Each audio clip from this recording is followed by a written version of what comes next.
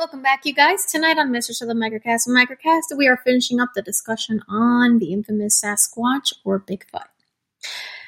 So, I think it's probably one of the best kept cryptid secrets because there are people literally dedicating their studies, actual studious people who were educated in universities that really believe in this and people of high names and caliber. So it's really hard to deny that this one really takes the cake when it comes to cryptids.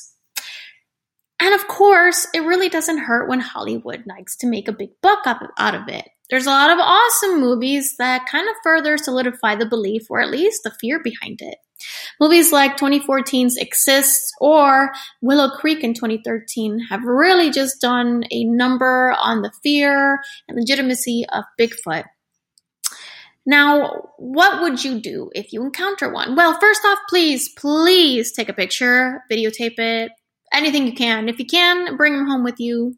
Just kidding. Obviously, you can't do that. But it would be nice to see some more evidence. And unfortunately, I understand that when times like this and you see something interesting, sometimes fear takes over and we don't think. But the best way to prove it is by taking quality, clear, non-hoax-like pictures.